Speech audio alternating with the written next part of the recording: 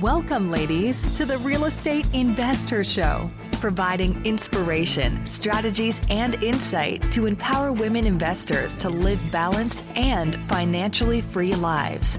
Now, here are your co-hosts, Liz and Andressa.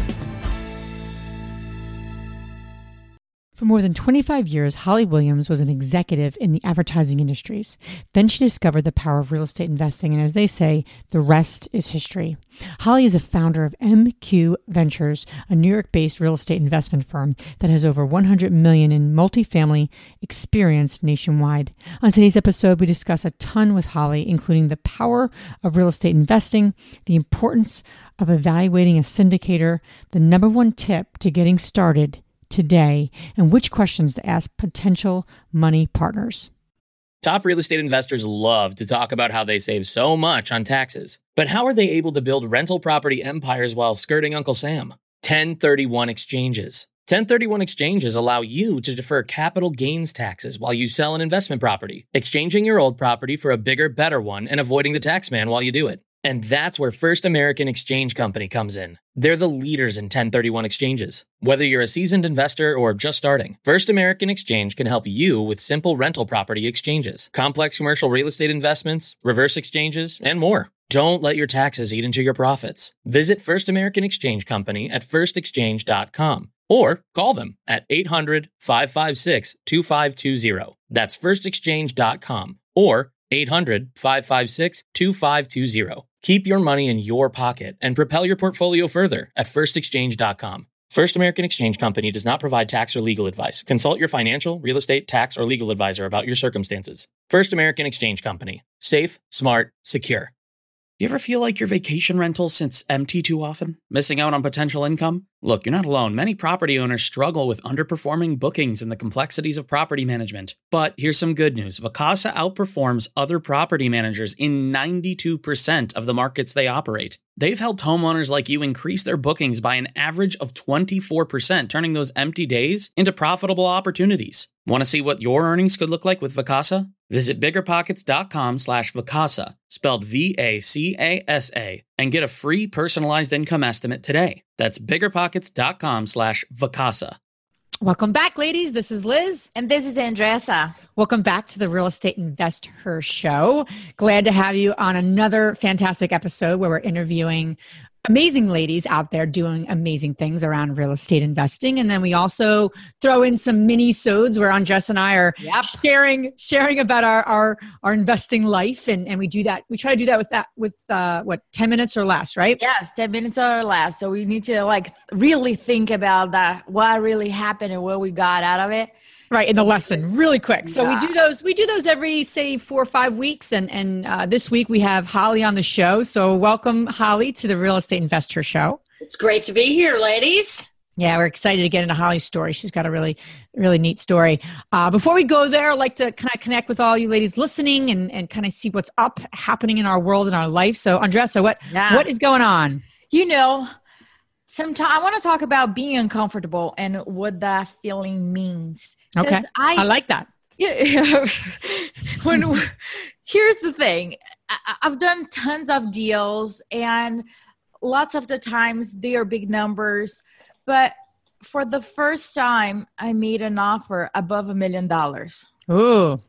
And making that offer made me very uncomfortable. And I was like, what is this feeling here?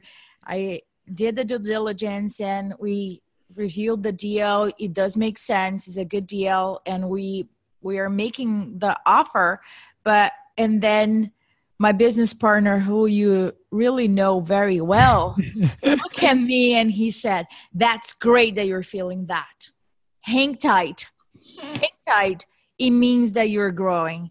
And that said, every time that I am feeling uncomfortable, I rephrase that to my brain and say, that's good.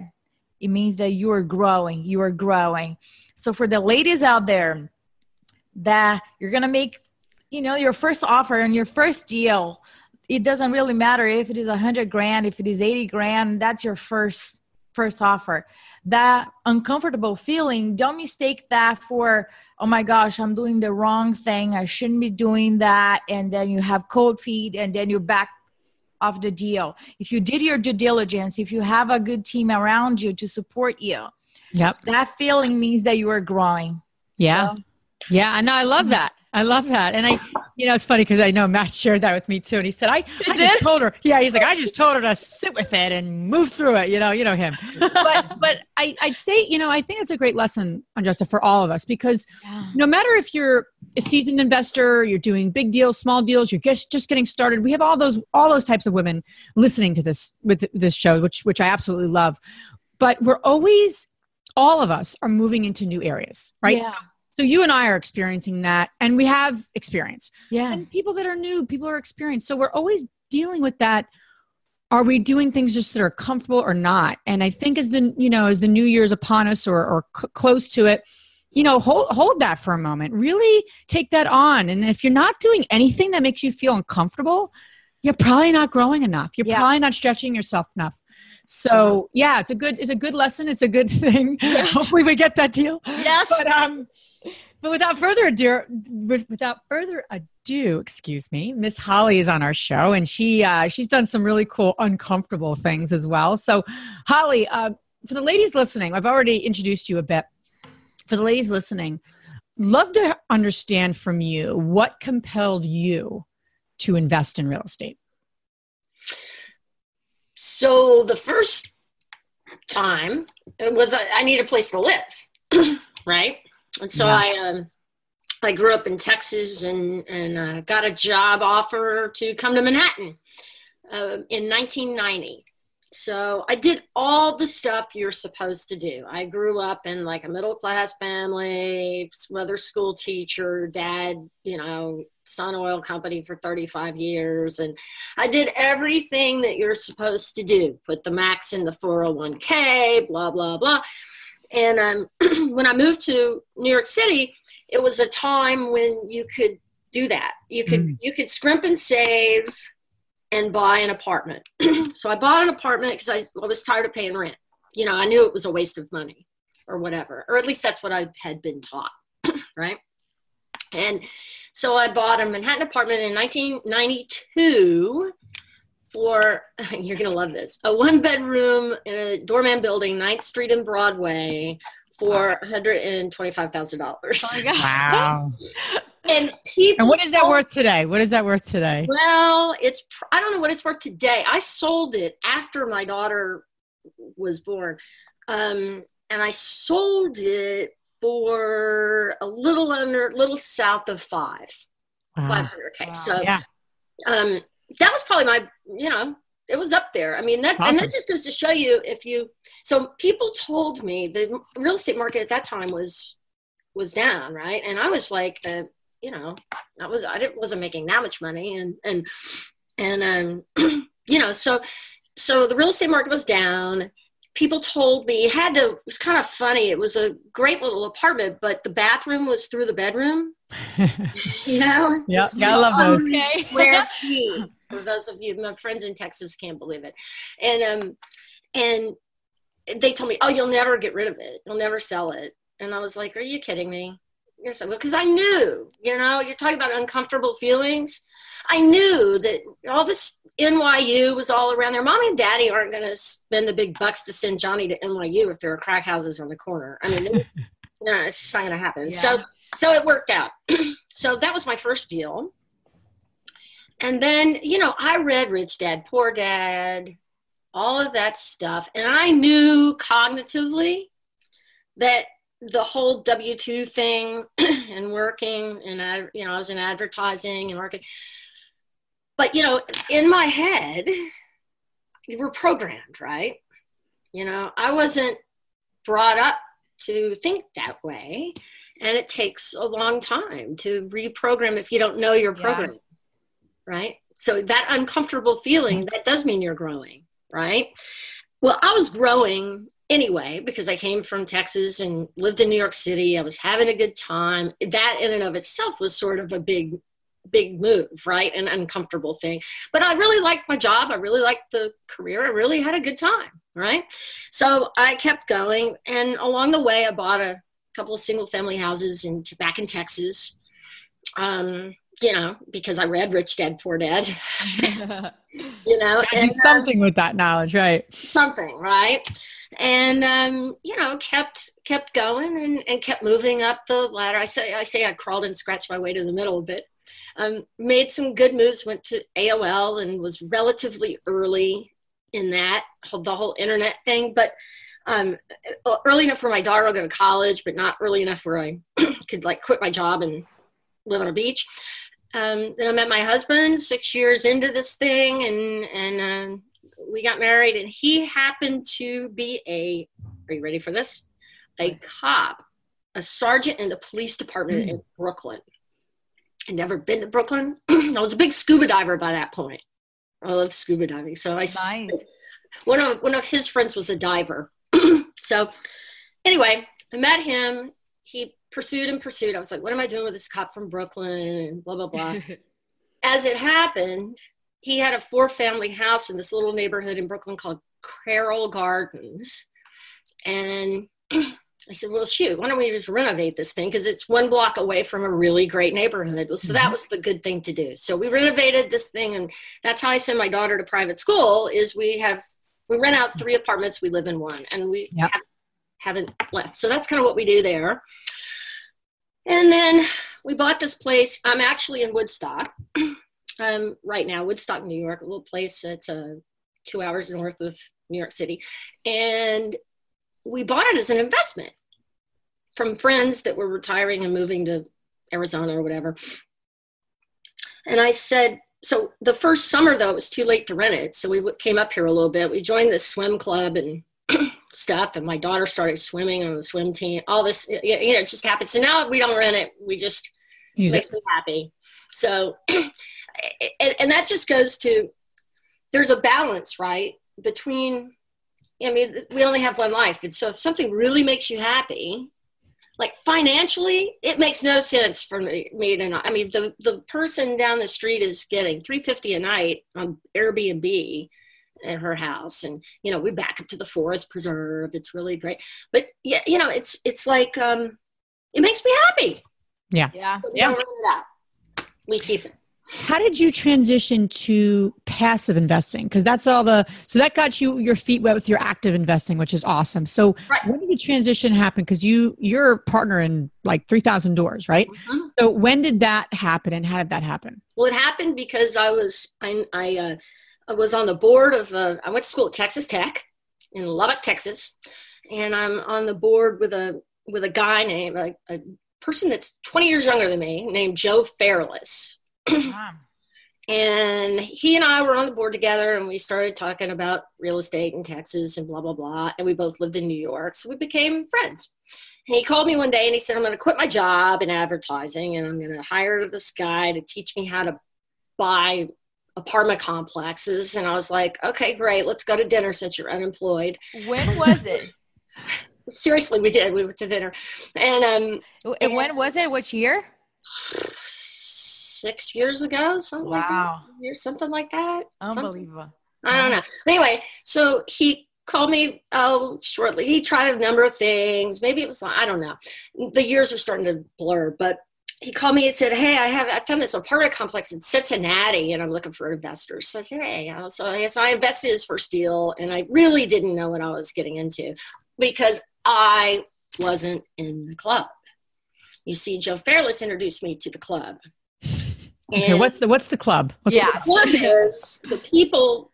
There was a lot of brouhaha recently on Jared Kushner, if you remember, about how he doesn't pay taxes. Well, that went away pretty quickly. I don't know. I've never seen his tax returns, but I suspect that a lot of what he's doing is real estate partnerships. Just a guess. Just saying. So I didn't, and I would also guess, I haven't seen Congress's tax returns or most of the 0.002%, whatever, but I would guess, well, I know about the 0.02%, and I know that they're involved in this. It's the government writes the laws, and they write them so that they can, take advantage of them. I mean, it's just, that's the way it is, right? Yeah. And so that doesn't mean that we can't do it. It's just that if we don't know about it, we can't do it, right? So, and it's not like a big secret, but it's secret enough where they've got, the accredited investor thing. And I know people that made millions of dollars at AOL and they don't know what an accredited investor is. Me too.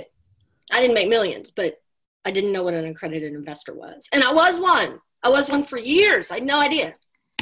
So Holly, just because you on your questionnaire, you made a very good point about that. You did not know you were an accredited investor, and you mentioned that it's the financial institutions or your advisor, they don't want you to know that. Explain to us, why is that? So they either don't want you to know, and sometimes they don't even know themselves, but most of the time they do. Oh my gosh. Most of the time they do. They don't want you to know because, see, here's the thing. It's not that they're bad people and they're coming to work going, I'm going to rip off everybody, but they work for a company, and the company has mutual funds, and the company gets paid when they sell their mutual funds. So they're going to put you in things that are going to make money, most likely, right? But they're going to make more than you. You can bet on that, right? Because somebody's paying for all these buildings down in Lower Manhattan, right? So, and so when you buy a mutual fund, so that's what happened to me. All these things converged. So I invested in Joe Fairless's deal. I started learning about this. Then I had a financial advisor who is a great guy. He's a friend. I mean, he's probably listening. He's never told me, but he's like, are you kidding me? He probably hates me, actually, secretly. But anyway, so I have this, so I got a 65, you know how you get these 1099s at the end of the year? Congratulations, you've made money, right? Well, I never thought about it because I was busy. Mind you, I'm busy. I'm running around with my advertising thing. I'm flying all over the place. I've got a nice little career going. I'm collecting that great check and having a good time. So I wasn't paying attention until the day when I got the 1099 that said, you've made $65,000. And you owe capital gains on the $65,000. Mm-hmm. And I'm like, wait, whoa. So capital gain 20%, that's like 15 grand. I'm like, wait a minute. I didn't make any money. I didn't take money out of this thing. Why do I have to pay capital gains on money I didn't take out? And that was the big aha. And then I started researching, and then I started realizing at the same time how passive income, you can, with rental real estate, you can have losses because of depreciation and all the expenses involved in the house. So I knew all of that. What I didn't know is that there are ways that you can invest in apartment complexes outside of a REIT that invests in them, right? But when you buy a REIT, you buy in a mutual fund that owns these things, right? So the mutual fund managers get all the money, all the benefits, right? You're just investing in another mutual fund, which is great, whatever. But we're conditioned to believe that our 5, 6, 7% is good, and it's not. Here to tell you, it's not. And when they say no load or whatever, or 0.7% expense ratio, that's great. But there are other expenses in there too. When they're buying and selling these stocks, they're paying fees, they're coming out of your returns. So I started really researching all of this. I learned that you can passively invest in these opportunities. I learned where to find these opportunities. I learned what was good and what wasn't.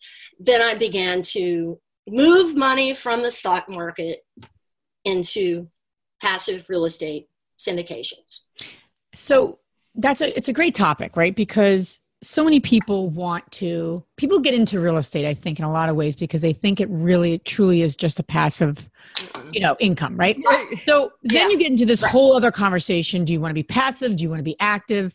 And I don't know about you, but you could be very active in this business, and you could create another job and we can go down that. That's another episode maybe for another day. But for you took the passive investing approach. So for the ladies listening, that maybe do want that approach.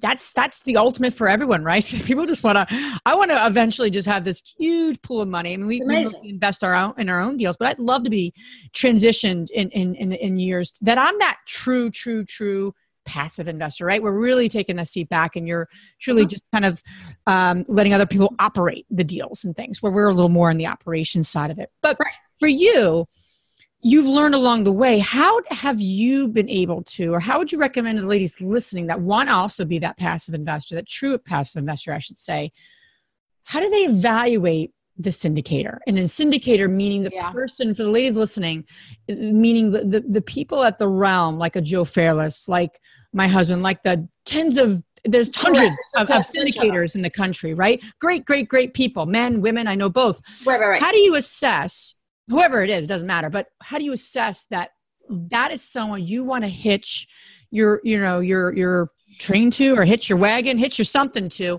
and you really want them to be the operator for you? Because when you take your seat out of the driver's seat, if you take yourself out of the driver's seat, you better believe you better have the right operator. Driver, yeah.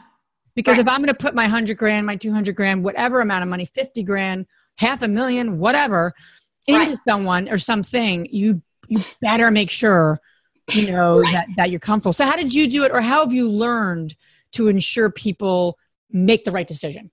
So there's a couple of things. The first thing is that I knew that I wanted cash flow.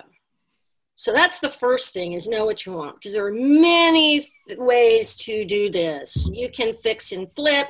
People buy distressed complexes. Yep. They kick out deadbeat tenants, they turn them around, they buy things that need a doctor, all of that, and you can make money on all of it, right? That's right. That's not what I wanted. What I look for, my goal is to have cash flow that is capital preservation and cash flow.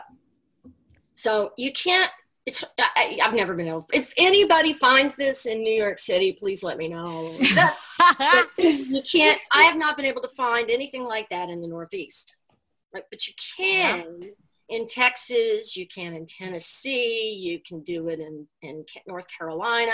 And commercial real estate is all about relationships and about net operating income. So I want to buy things that are already making money and that have the potential to make more money. That's a good point. For instance, a lot of and I also want to help the world a little bit, and I want to focus on working Americans, like the McDonald's manager. That's right. I think it's a very overlooked market segment in this country. Everybody's all concerned about the really poor people and the really, rich people, right. But they're not really concerned about the people that are like delivering the mail. So I really want to make it better, give them a better place to live for a reasonable amount of money, right?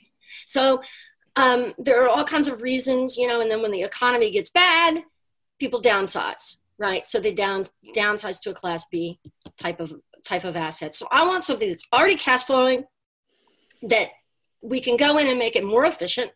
So computerize things, whatever. And then add things like a carport. People will pay $100 more a month for it. Washer dryer. People will pay $50 more a month for a washer dryer, believe it or not. I mean, all of these things.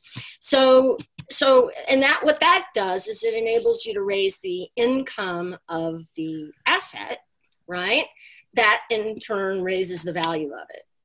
So, and as you charge more rent, you collect more money. It's very, very simple, as opposed to the stock market, which at the end of the day, I realized, I knew that was going to happen. I realized that I don't understand. Okay. I knew that was going to happen. I don't know why it's unplugged, I swear. Hello, go away. I don't know what's ringing. I really don't. Oh, wait, this is what's ringing. Okay.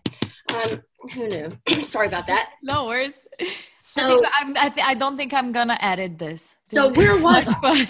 I don't know how to turn it off. It's all good.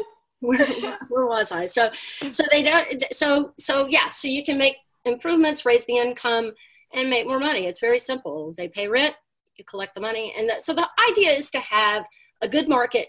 The team is paramount, and like-minded people. And so I have if you go to keepmore.com, that's my web where I live on the web, keepmore.com. I have you sign up for you can download the little thing that I look for when I evaluate a deal. So what I've done is I've found like-minded people that have that same strategy, because what I wanted to do was to keep my job because I liked it. And I wanted to develop a passive income stream without, and what's the beauty of this is that I'm making more money than the single family houses, but I don't have to do any work. So that's a good thing as far as I'm concerned. So I started doing that and just moving money from mutual funds, just like, gradually over 5 or 6 years. And what's happened is because of that, I'll put 50, 100 grand, 200 grand, in a deal. And I've developed an income stream out of it. And so so evaluating those syndicators starts though with what do you want? Because there are ways to do this. Lots of people go and they'll buy a distressed thing and you might not get distributions for a year or two. Yeah. Right. Yeah. They'll be fixing it up. They'll be stabilizing it, all of those things. And those are good too. It's just that I want income. So you have to decide what you want, what you're looking for. And that can change too. As you get, more income, you might want to do something that needs fixing up. But for right now, that's my criteria. Awesome. So as I did all this, people started asking me what I was doing. I, as you can tell, I'm passionate about whatever I do. And I started telling people. So Joe needed help raising some money for the second one, because this is the beginning. Right now he's famous and all that stuff, and you can't get in any of his deals. They fill up in 5 minutes. Yeah. And so I started offering things that I was investing in to my friends and my family, because here's the bigger thing. People say, I don't feel uncomfortable investing with friends. If you don't know somebody, you don't have access to this. Because you can't advertise them. See, they've got this thing. That's a great point, though. Figured out. The 1% or whatever it is called. They've got this thing all figured out. They've got hurdles that they've put in place. You have to be this accredited investor, which honestly, let's just call a spade a spade. If you're living in New York City and you're over 30 and you're in anything but a 4th floor walk up with 3 roommates, you're probably close to an accredited investor, if not one, right? So they make it sound so, whatever. That's a hurdle, right? You have to be an accredited. Then you have to have a relationship with the person, right? That you're investing with. So if you don't know this and you're busy off doing your job or whatever, and you don't grow up in this world where you know about this stuff, you don't know. Yeah.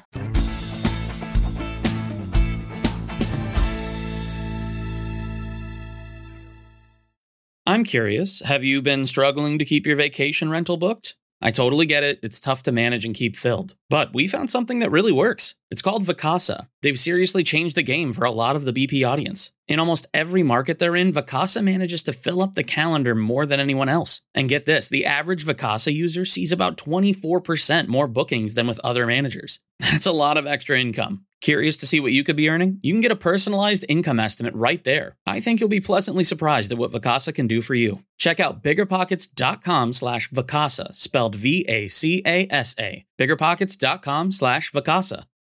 When you need mealtime inspiration, it's worth shopping Kroger, where you'll find over 30,000 mouth-watering choices that excite your inner foodie. And no matter what tasty choice you make, you'll enjoy our everyday low prices, plus extra ways to save, like digital coupons worth over $600 each week. You can also save up to $1 off per gallon at the pump with fuel points. More savings and more inspiring flavors make shopping Kroger worth it every time. Kroger, fresh for everyone. Fuel restrictions apply. Families have a lot going on. Let Ollie help manage the mental load with new cognitive help supplements for everyone 4 and up, like delicious Lolly Focus Pops or Lolly Mellow Pops for kids. And for parents, try 3 new Brainy Chews to help you focus, chill out, or get energized. Find these cognitive health buddies for the whole fam at ollie.com. That's OLLY.com. These statements have not been evaluated by the Food and Drug Administration. This product is not intended to diagnose, treat, cure, or prevent any disease. I want to make a quick point on that part of the advertisement because, I see on the internet, oh my gosh, so many offerings with the returns there. And I was like, oh, guaranteed. Man. Right. And talk to me about it. Why you're saying that it's so important to have a relationship first, and how can you prove that you do have a relationship with that person? Well, that's a great question. If we're talking, I would consider you and I, we have a relationship now, right? Right. So, that's how I define it. I'm not a lawyer. I don't know. Mm-hmm. So I'm not a lawyer, and I should preface all of this by I'm not a lawyer. I'm not a financial advisor. This is only what's happened to me. Yeah. And the SEC lays out some really specific, they have Matt's done a lot of talking about this 4-prong approach where, you basically, it's that pre-existing relationship. So the biggest thing, I would jump in and say too, is that people need to start creating avenues to build relationships, right? So, like the 3 of us are on this call together, and Holly, we've now created a relationship. But if you don't have a way of meeting people, that's a problem.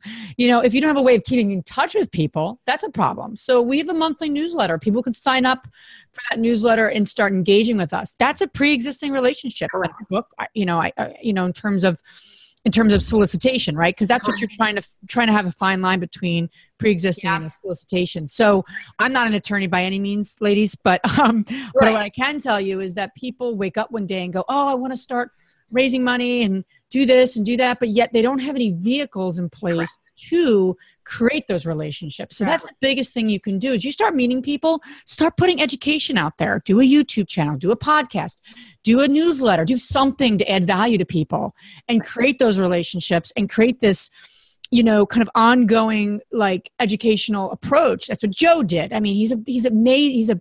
And that's why I bought the URL keepmore.com. Because I really believe that. It's my taxes. Yeah, your website's awesome, by the way. And I love that tagline. My taxes, oh my God, I was paying so much and now I'm not paying anywhere. I'm still paying taxes. Don't get me wrong. Believe me, I pay taxes. But just so, and that's what I do. So when I say go to my website and look at my criteria and, I've got a little booklet and you can sign up for my mailing list. It's the same. That's what I'm doing. So those people have relationships with me, right? Right.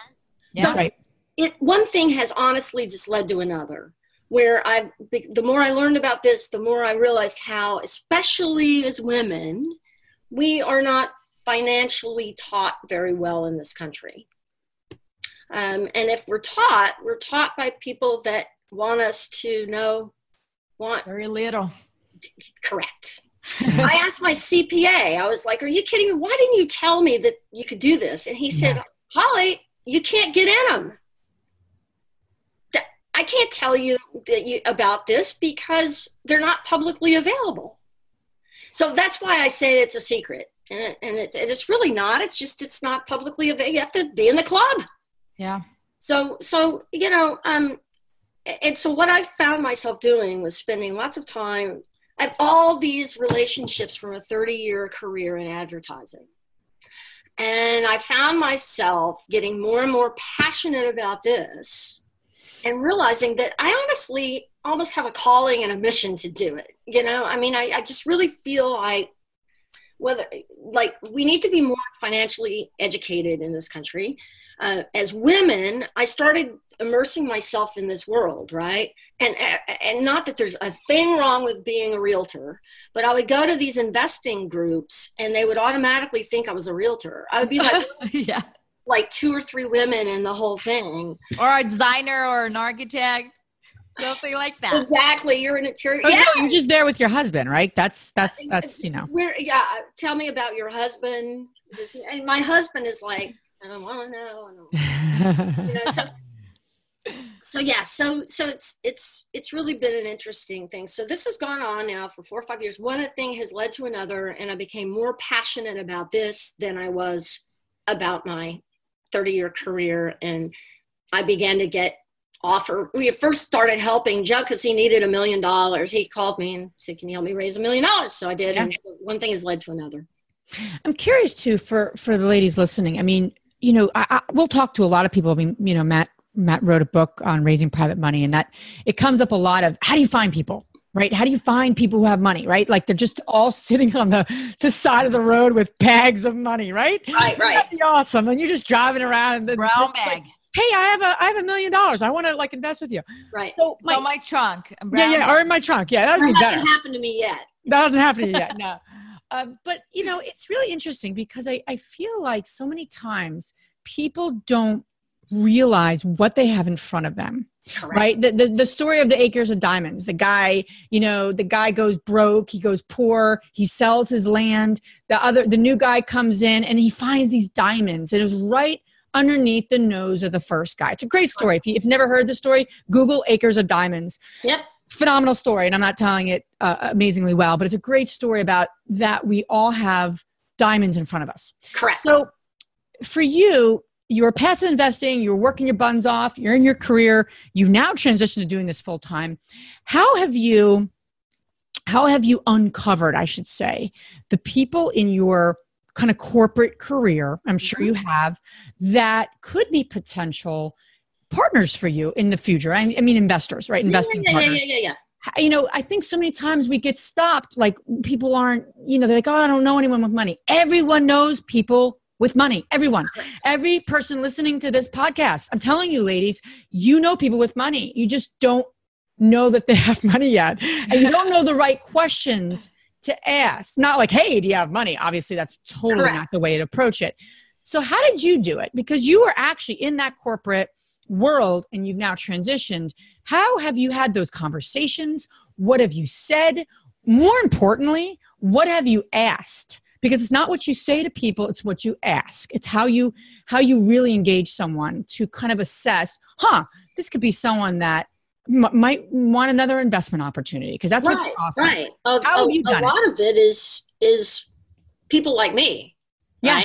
Right. I mean, you don't have to. When I said the accredited investor thing, most people in New York City are accredited investors, and most of the people that I've worked with in my 30-year career are probably accredited investors, and most of them have money in the stock market, and most of them have money in mutual funds. And then there's this other thing, the self-directed IRA, that's a whole other topic that people don't know about, that you can, and you can learn about that on my website too. And I've written blogs about it and everything else, because that's how I started out. I used my self-directed IRA. Yep. And a lot of the internet crowdfunding things are debt investing as opposed to equity investing. And you're loaning money for deals and instead of buying the deal. And there are pros and cons of all of that. And so I do use my self-directed IRA all the time for debt investing. I'll do loans. I'll do hard money loans. I have no idea how to do a flip, but I'll loan somebody I'll put some money into somebody I know's flip or whatever. Right. And it's like a loan, right? And I don't have to do the hammering or anything, right? Or find the contractor. So it's all about just learning and immersing yourself in reading all you can about this stuff. And I learned by investing in a passive deal with someone that I trusted. But those conversations you've had with your colleagues per se, since moving on from the corporate environment, how have you approached that? How do you suggest women approach those conversations? Have you tell me about your goals in life? I mean, where do you see yourself in the next 5 or 10 years? Do you like your job? Do you where are you investing now? And I really talked to them about my experience. And, I saw my parents have to take money out of the stock market to live when the market was down. They died in 2011 or whatever. And I really wish I had known about this because I could have helped them. Because what happens with cash flowing real estate is rents typically don't go down very much, if at all. So oftentimes in Texas, at least, they went up in 2008. Now, you couldn't sell the asset because nobody could get loans, right? But if you hung on to it, you could still make money. So there are all kinds of things. You don't have to sell the asset to make the money like you do with the stock market. So it's like the diamond thing. So yeah. I'm still in the stock market. I'm still in a lot of different other things, but we're taught to diversify, but we're really not. Our eggs are all in the stock market basket. Yep. That's all you can do. Yep. Is that really is all you can do unless you start really learning about this. And there's so much speculative stuff going on. So that's why the relationship is important. And I understand why they have those rules in place, but it's a catch-22, right? If you don't have the relationship, you don't have the opportunity, and you don't have it's just this. So I think that you just get to know people, and most of the time since I've left my job, also people are just like, what are you doing? And so it starts a conversation. Sure. Absolutely. And I love the idea of really understanding what people's goals are, because obviously you don't just go up to someone and go, hey, where do you want to be in 5 years? Right. Because that's a little forward. It's like saying, but to your point, you're in a conversation with people, you really want to engage them. Like, where do you see yourself? And then you start to just explore, is there collaboration? Or are we just going to, at least they know what you're up to. So if you are raising money out there and the person you're talking to does not want to, potentially be a passive investor with you, that's okay. But they certainly can refer you. If they know what you're doing, you have to tell people what you're up to. Yeah. I have friends that made a lot of money in like the early .com days and stuff. Like a lot of money. And they're into all this angel investing.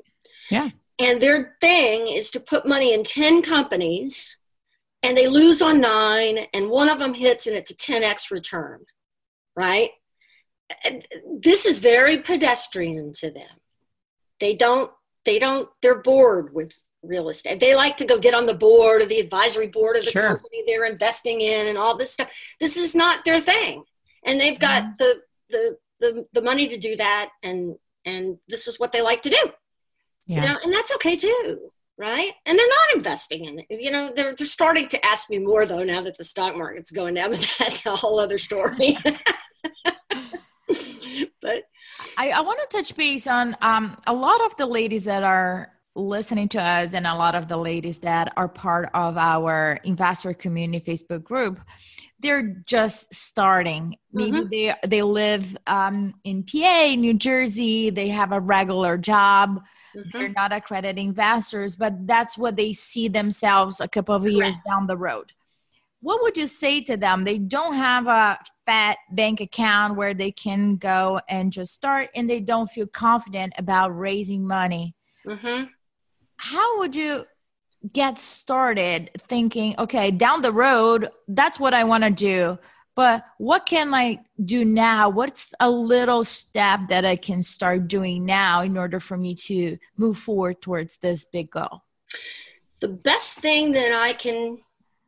advice that I can give is to find someone who's doing what you would like to do and ask them and talk to them and get their opinion, because there are lots of ways. I know people that, and I can point you, and you can too. That's what's so great about our community, right?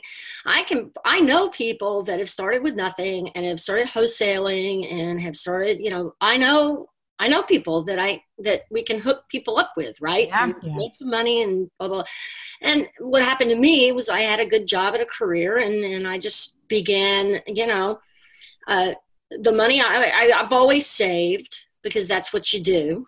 That's what I was taught to do. And I just sort of reallocated kind of where my savings were. But,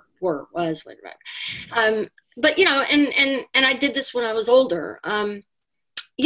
Somebody like a Joe or a Matt, or, they've done it earlier than me, and that's okay too. Right. So I think that what I've tried to do is surround myself with people who have what I want, or that I can learn from, because you're right. If you're not growing, forget it. And that's, and I got to you all because I met Matt I met your husband at an event. Yeah. And again, timing, cool, the connections, right? Yeah. Brilliant guy. And I learned a whole lot from just what he was talking about.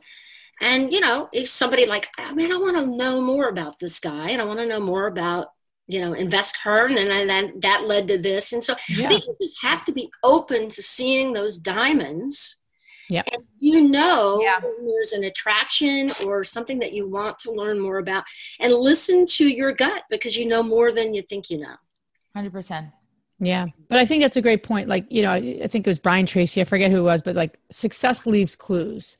Correct. And no matter what you want to do, I mean, even like run a marathon, like anything, even personally, really anything, there is probably someone on some place that, you know, has done it. Correct. And I think that's really what our ultimate goal is here, is that, you know, everyone can give something, especially women, and everyone can get something. There are things that I'm trying to learn more about that I don't know much about. You put me in contact with someone, Holly, like that kind of thing. There's other things that I do know quite a bit about, and I can help a person around, you know, around something. So I think, number one, you got to know what you want. And number two, you know, start being in circles of people that you're going to just stumble upon some really great people. That's right. So that's important. And if you don't know what you want, you'll figure it out. Trust that little voice inside. That's right. You know, and ask people's advice that you trust and that you know. Yep. And the only way to do that is to just know.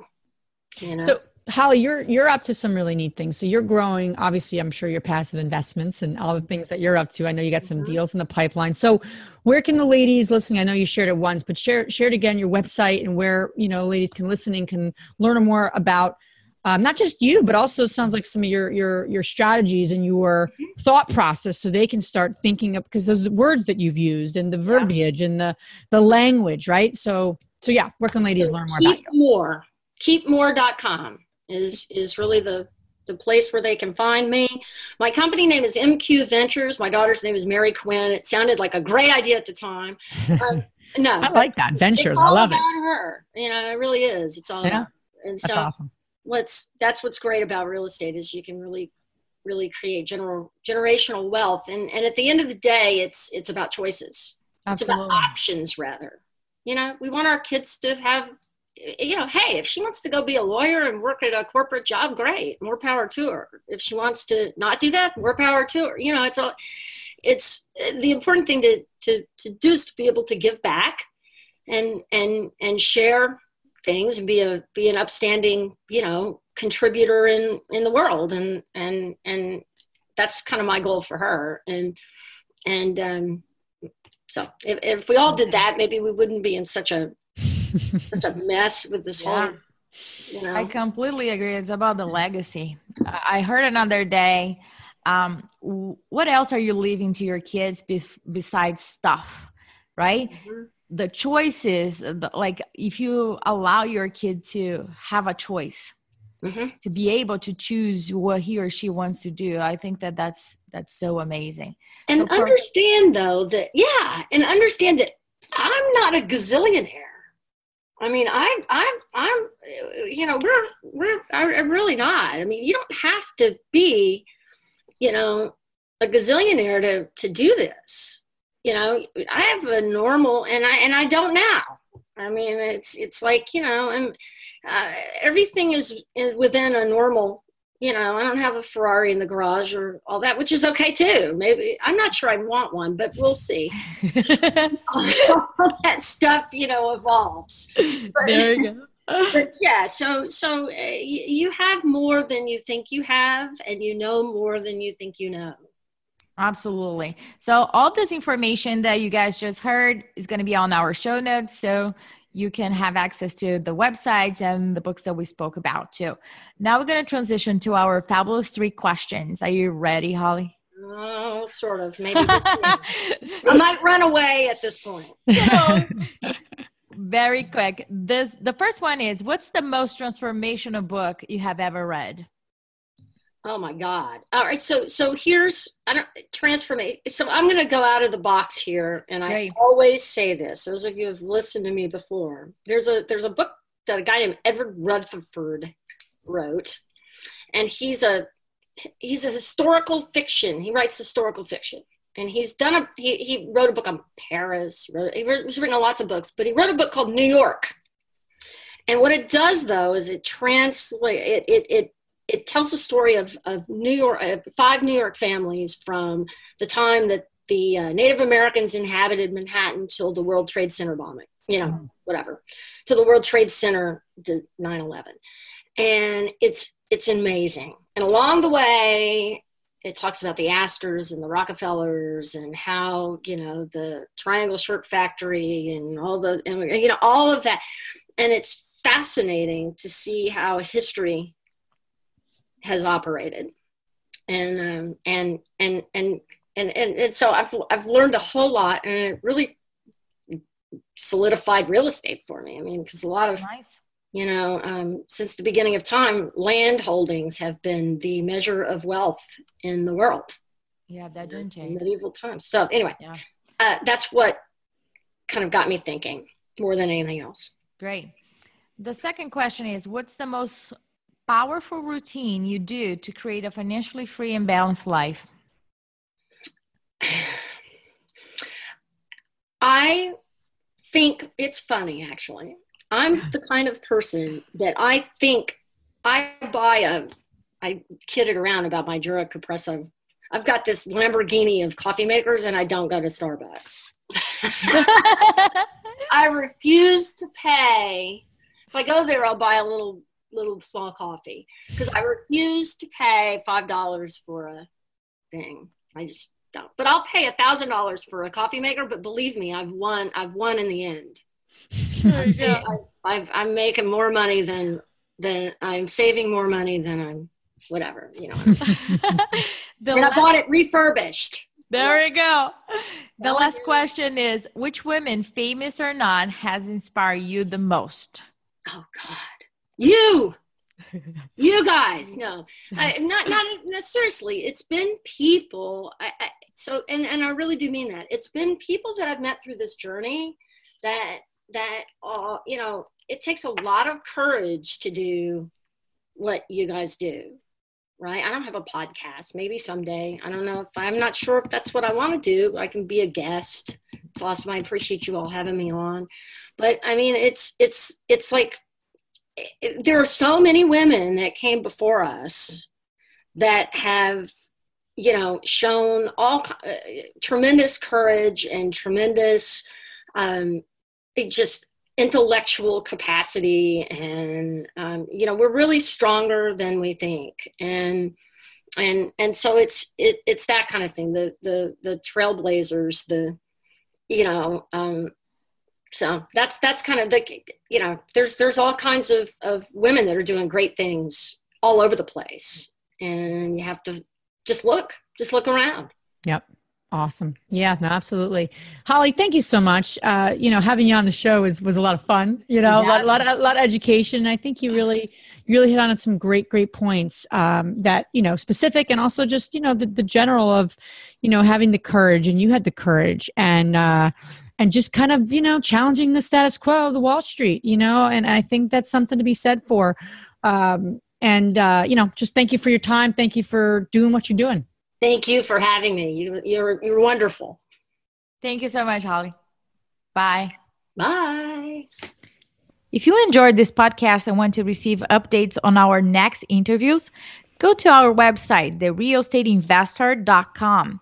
There, you can subscribe to our show, become part of our investor community, and get updates on upcoming episodes.